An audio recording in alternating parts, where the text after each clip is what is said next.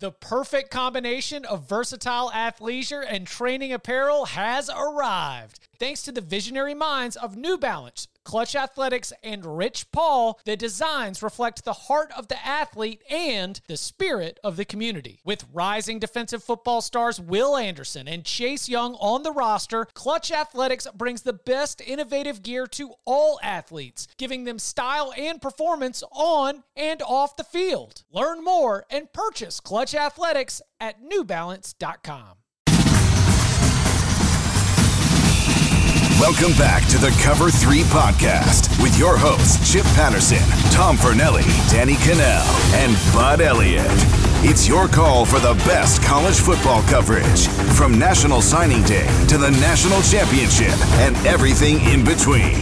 CBS Sports presents the Cover 3 Podcast. And welcome back to the Cover 3 Podcast here on CBS Sports. That's Tom Fernelli, that's Danny Cannell, I'm Chip Patterson.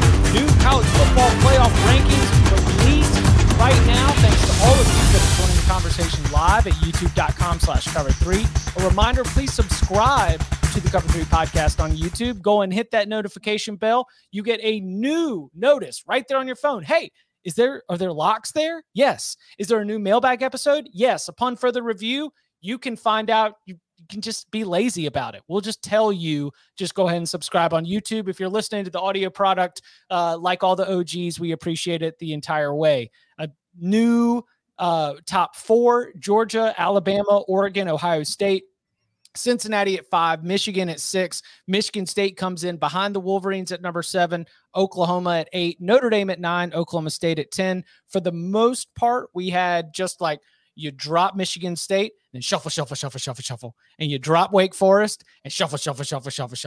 No, not a lot of mix-up. Again, the head-to-head of the Wolverines and the Spartans, if you want to take issue there. But let's see, Tom, Danny, who's feeling hot about this? We've been on here waiting for you. And let's just tell you, I'm glad that you led this thing off. Because Coca did say, do you guys want to start without Chip? And both Tom and I were like, we'll just wait for Chip. And we're glad you did, because you bring the energy. Last week was the fiery week. This week, I'm over it already. Like the whole process, I'm just over it. The Michigan State thing doesn't make any sense. Like we literally just saw this play out. But Tom and I were talking before, and this happens every year. You think you know what the committee's going to value, because they did have Ohio State, Oregon, and they had the other SMU, Fresno State. Like there was a couple other head-to-heads that they honored, and you're like, oh, that's what this committee's going to value. And then they throw you a curveball this week, and they show you, nope, keep guessing, have fun. It's like whack-a-mole. Like you think you know, but you're not going to know, and it's ridiculous. It's ridiculousness. That's what we do. I'm starting to get close. I told y'all by the end of this, I'll have it down. But I think out of my own personal projected 25, there were some curveballs. Like I was way off on. I think that there was Ole Miss was lower than I thought. I thought that Ole Miss was going to come in a little bit higher than number 15. That was a surprise for me. Top 11 outside of that Michigan State, I nailed. BYU was higher than I expected. The NC State was about a spot or two higher than I expected. And while I thought Purdue would be in, goodness gracious, all the way up to 19 is quite a reaction to that win. Happy to see UTSA. Thought I'd see Penn State, but I don't know, man. We're starting to get close to understanding the general head of this selection committee. I mean, they need things to be simple. They are busy human beings with jobs that don't include ranking these teams all the time. They are going to hit the easy button anytime that's possible. So I think that in general, this was an easy week for them because they didn't have to do too much tough decision making, especially in the top 15. Yeah, I mean, I'm like you. I had the top 10 down except for Michigan State. And that is the surprise to me. And it is the weird thing that stands out because, like, if you just want to look at it from the which team do you think is better angle, I know Michigan State beat Michigan a few weeks ago. It was a close game in East Lansing. I think in the long run, Michigan's a better team than Michigan State. But I also think Ohio State's better than Oregon. So if you're going to ignore the head-to-head there in a game that took place 2 weeks ago, why are you still honoring the head-to-head in Oregon, Ohio State? I also think Michigan State's win against Michigan is better than Michigan's win against Wisconsin. Like if we're going to judge these two 8-1 teams, strength of record, number 7 for Michigan, number 7 for Michigan State, number 8 for Michigan, strength of schedule, number 43 for Michigan State, number 45. I mean, here are those numbers: 7, 8, 43, 45, 8-1 is the record. Michigan and Michigan State have identical profiles. I think that Michigan State's win against the Wolverines is better than the Badgers' win against Michigan. But I guess that just came down to some football coach that was like, I don't know, guys. This Spartans pass defense has been lit up the last couple of weeks. I don't know if we can trust these guys. Yeah, no, maybe, but it's Michigan's got the better loss. Right. That's what it but you put Purdue in at number 9. Like, if you're going to lift Purdue all the way up into number 19, then I had an Ohio State fan arguing with me about the Oregon-Ohio State thing because he said that their loss was worse than theirs and that should trump the head-to-head. Yes. And that's the type of debates that we have in 2021, which makes zero Ohio sense. State's issue is strength of schedule. Strength of schedule for Ohio State's number 63 in the country. It's not impressive. It's not the Oklahoma 104, but it's because the strength of schedule remaining is much higher with the Michigan State game left and with the Michigan game left. The Buckeyes' strength of schedule rating will improve, but to put Oregon ahead of Ohio State, I think makes total sense right now. But what's Oregon's strength of schedule? 25. Okay. Because but Ohio State played Oregon. I mean, Fresno State, Ohio State, the best wins on Oregon's schedule are the non-conference games. So that's going to help your strength of schedule inherently.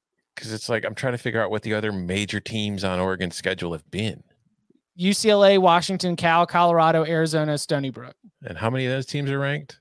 Only one, and it's Ohio State. Fresno State was last week, but Ohio State doesn't get much more impressive. Penn State, Minnesota, Nebraska, Indiana, Maryland, Rutgers, Tulsa, Akron.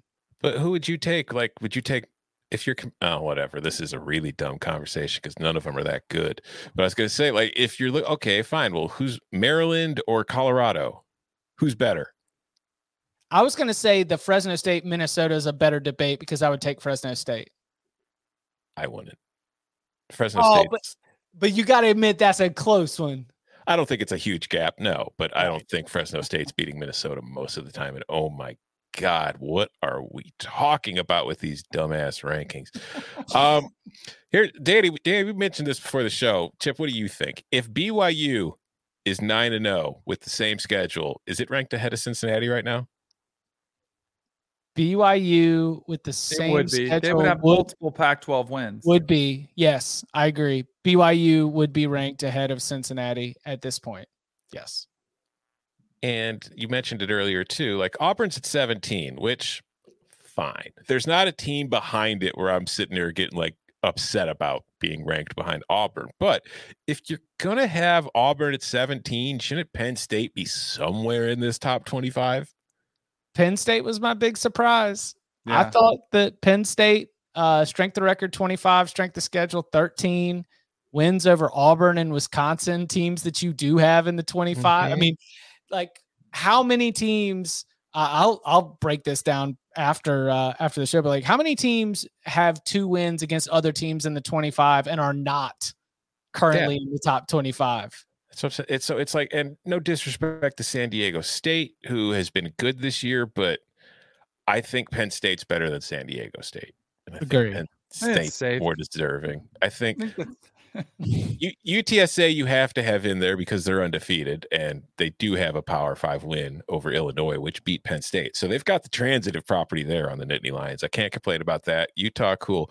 Arkansas, once again, proving it's the second best team in the SEC West by being the 5th ranked team from the division. Is that 5? Alabama, A&M, Auburn, Ole Miss, and Arkansas. So 5 of the 7 teams in that division are ranked in this thing.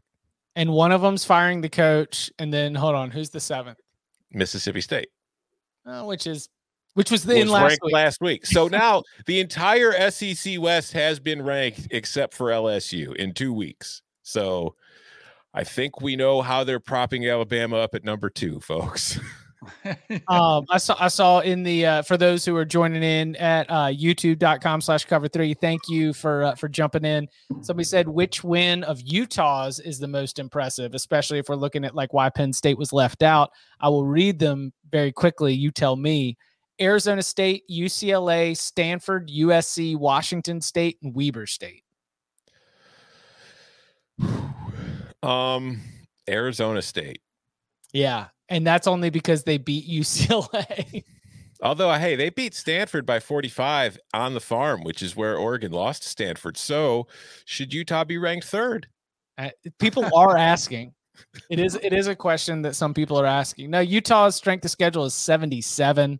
Not all that impressive, but they are the leader right now in the Pac-12 South, and apparently one of the last real roadblocks for the Oregon Ducks, who I do think are kind of what? So it's almost like they're trying to set up a matchup between 2 ranked teams. Huh. That's the number one spot that the committee does have. I think total wiggle room is 20 through 25. Yeah, that is where I will pull the tinfoil hat, because I know I'm talking to the tinfoil hat mafia right here. That is where I will put on my tinfoil hat and join you guys. I do think the 20 through 25 spots are spots that are dedicated to fulfilling and backing up the opinions you've made in 1 through 20. Danny and I are the founding members of CFP Anon. We need to get t-shirts made up. Let's get those t-shirts made up. Here, y'all. Listen, the CBS Sports Store could use CFP Anon shirts. All right. That's right. So if where Oklahoma is ranked now, because like I get it, their schedule is been crap so far. Like Texas has done them no favors whatsoever with the way they've played since that game. Like, what game is there left on Oklahoma State? If they beat them twice, is that going to be enough to push them up to the top 4? Because like Oklahoma State is at 10 right now, but where are they going to put the Cowboys if the Cowboys lose to them twice? And then Baylor, if they lose to Oklahoma, is going to get docked. So I think no matter what, the schedule gets in, because the strength of schedule rankings have to do with your opponent's records and the wins that have been accumulated by the combination, not just of Oklahoma State and Baylor, but even Iowa State 6-3. Like, those wins are going to make all of those ratings improve. I think if they win out, there's no question. Sooners will be up there. But can they afford a loss? Like, if they lose to Baylor or Oklahoma State before the Big 12 title game, is that going to sink them? Or will it depend on what happens in front of them too? It's like if it's Oklahoma State and Oklahoma State is, you know what you would get? Do you remember the year that it was Oregon and Utah and they were both in the top 10? But they couldn't quite get away from each other. I think Utah was the leader going into the Pac-12 championship game, but then Oregon beat Utah in the Pac-12 championship game. I think that Oklahoma would be the Oregon in this standpoint. Oklahoma cannot afford to lose. All right. Well, then which of these 3 is going to be the one that convinces the committee Cincinnati's a top 4 team? USF, SMU, or ECU? I mean, the championship game, Houston. It's Tuesday night, but I've got a funny feeling about Friday night in Tampa. I'm just saying this Bulls team has been feisty. They were a tough out for Houston this past weekend. No, they've been better the last few. I wrote about it in the bottom 25, which, by the way, I will just point out, the last 3 teams Cincinnati has played are all in the bottom 25 this week. And listen, is it? I don't have the name pulled up. Timmy McClain. Did you write about it? It's the freshman quarterback that USF has now moved to. It's Timmy something. And in the after the game, Dana Holgerson had nothing but effusive praise for the Bulls' new rookie quarterback. Just saying. No, saying. Yeah, Timmy McClain is the guy. They have been a little more feisty as of late. They're still not. Why are we talking about you? Because it's about Cincinnati and it's about the playoff. Like all of these things are intertwined, because guess what? All the Cincinnati hand wringing and all of the outrage, whether it be fake outrage or whether it be real outrage, all of it's out the window the second that the Bearcats take an L.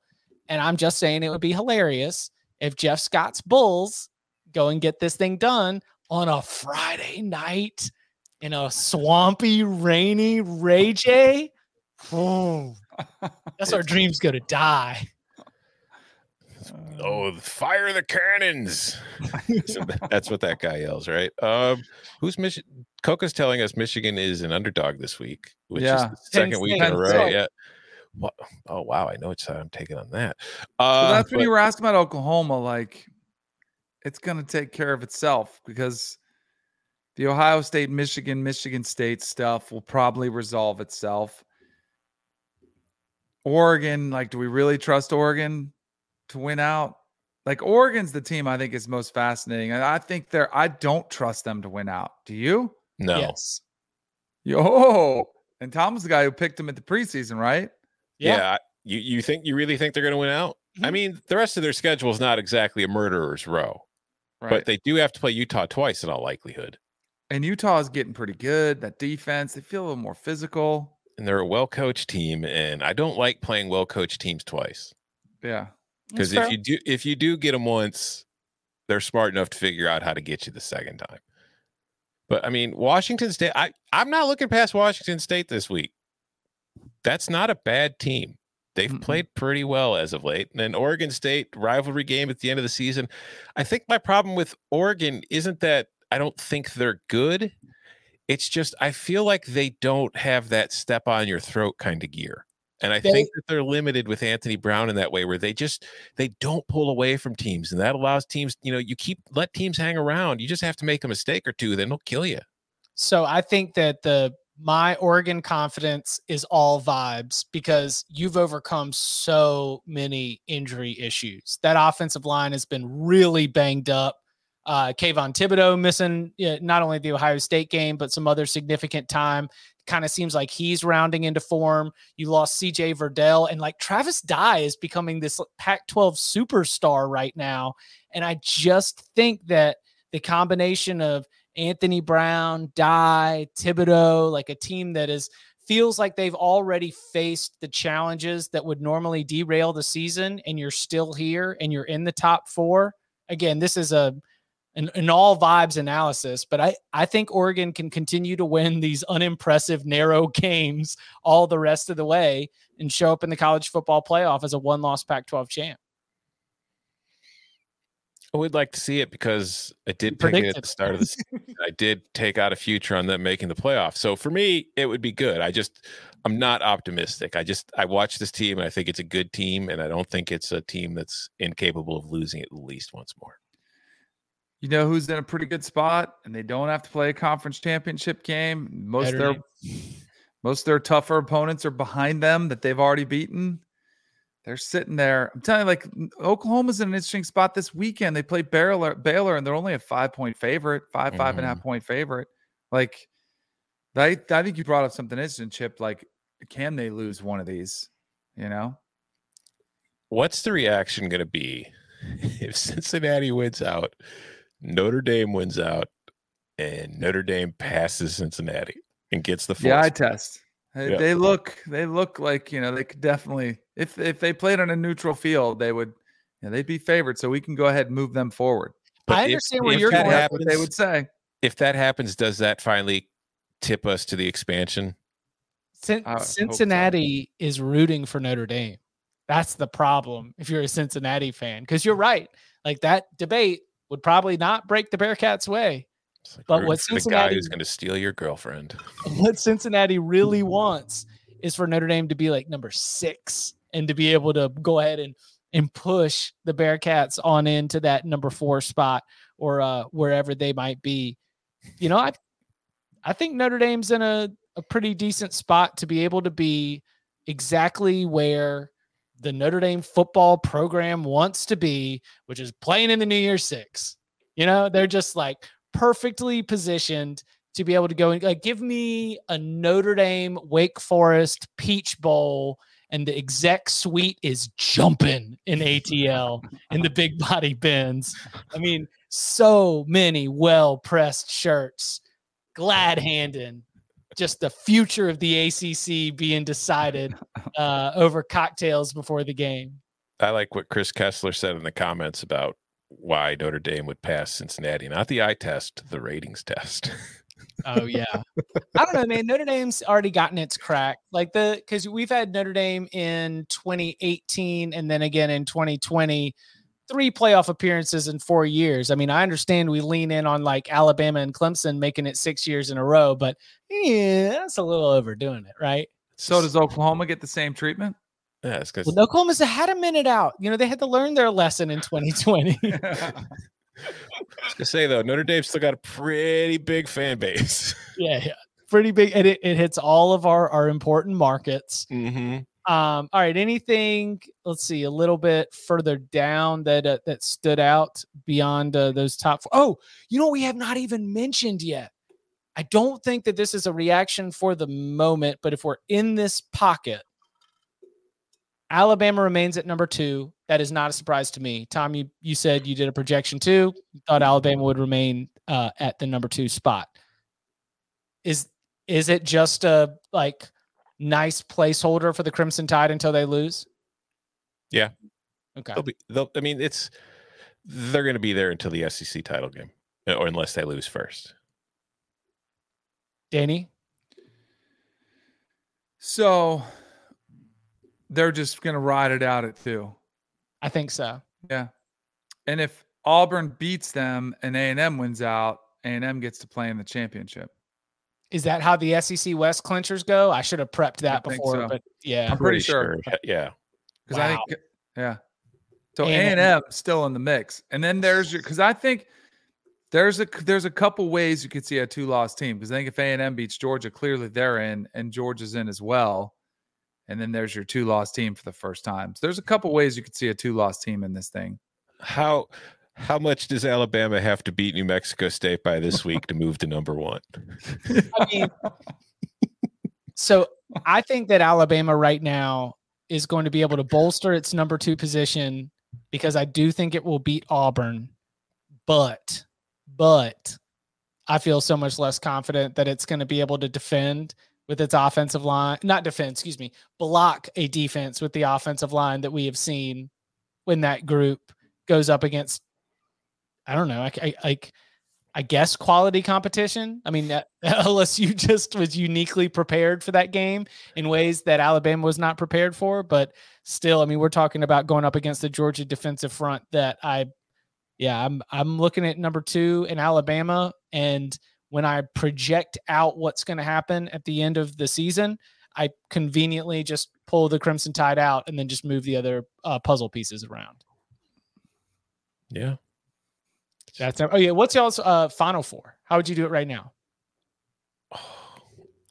Georgia. Yep. Alabama. You still Ohio think State, Oklahoma?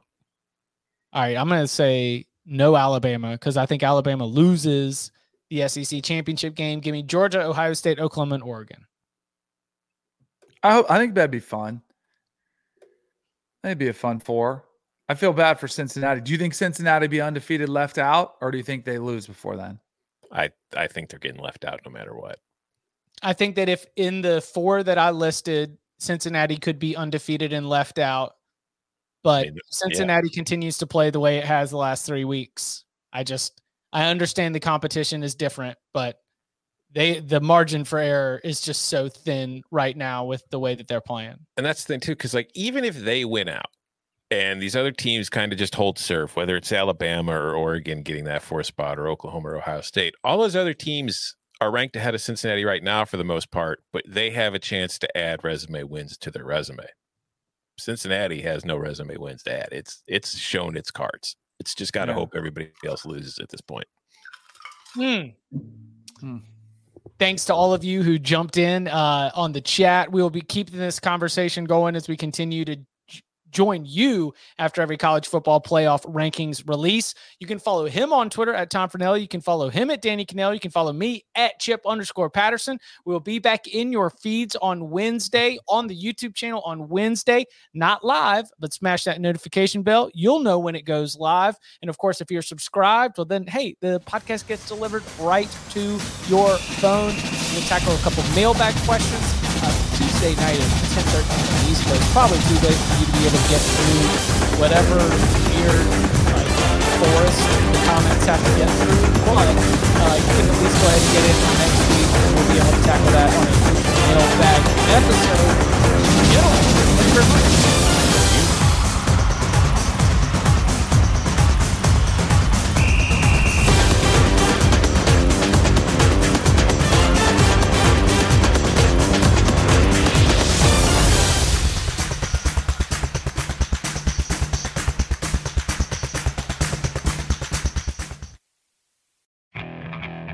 Okay, picture this. It's Friday afternoon when a thought hits you. I can waste another weekend doing the same old whatever, or I can conquer it. I can hop into my all-new Hyundai Santa Fe and hit the road. Any road. The steeper, the better. Because my all-new Santa Fe is available with H-Track all-wheel drive, so I can hit the trail without a worry in the world.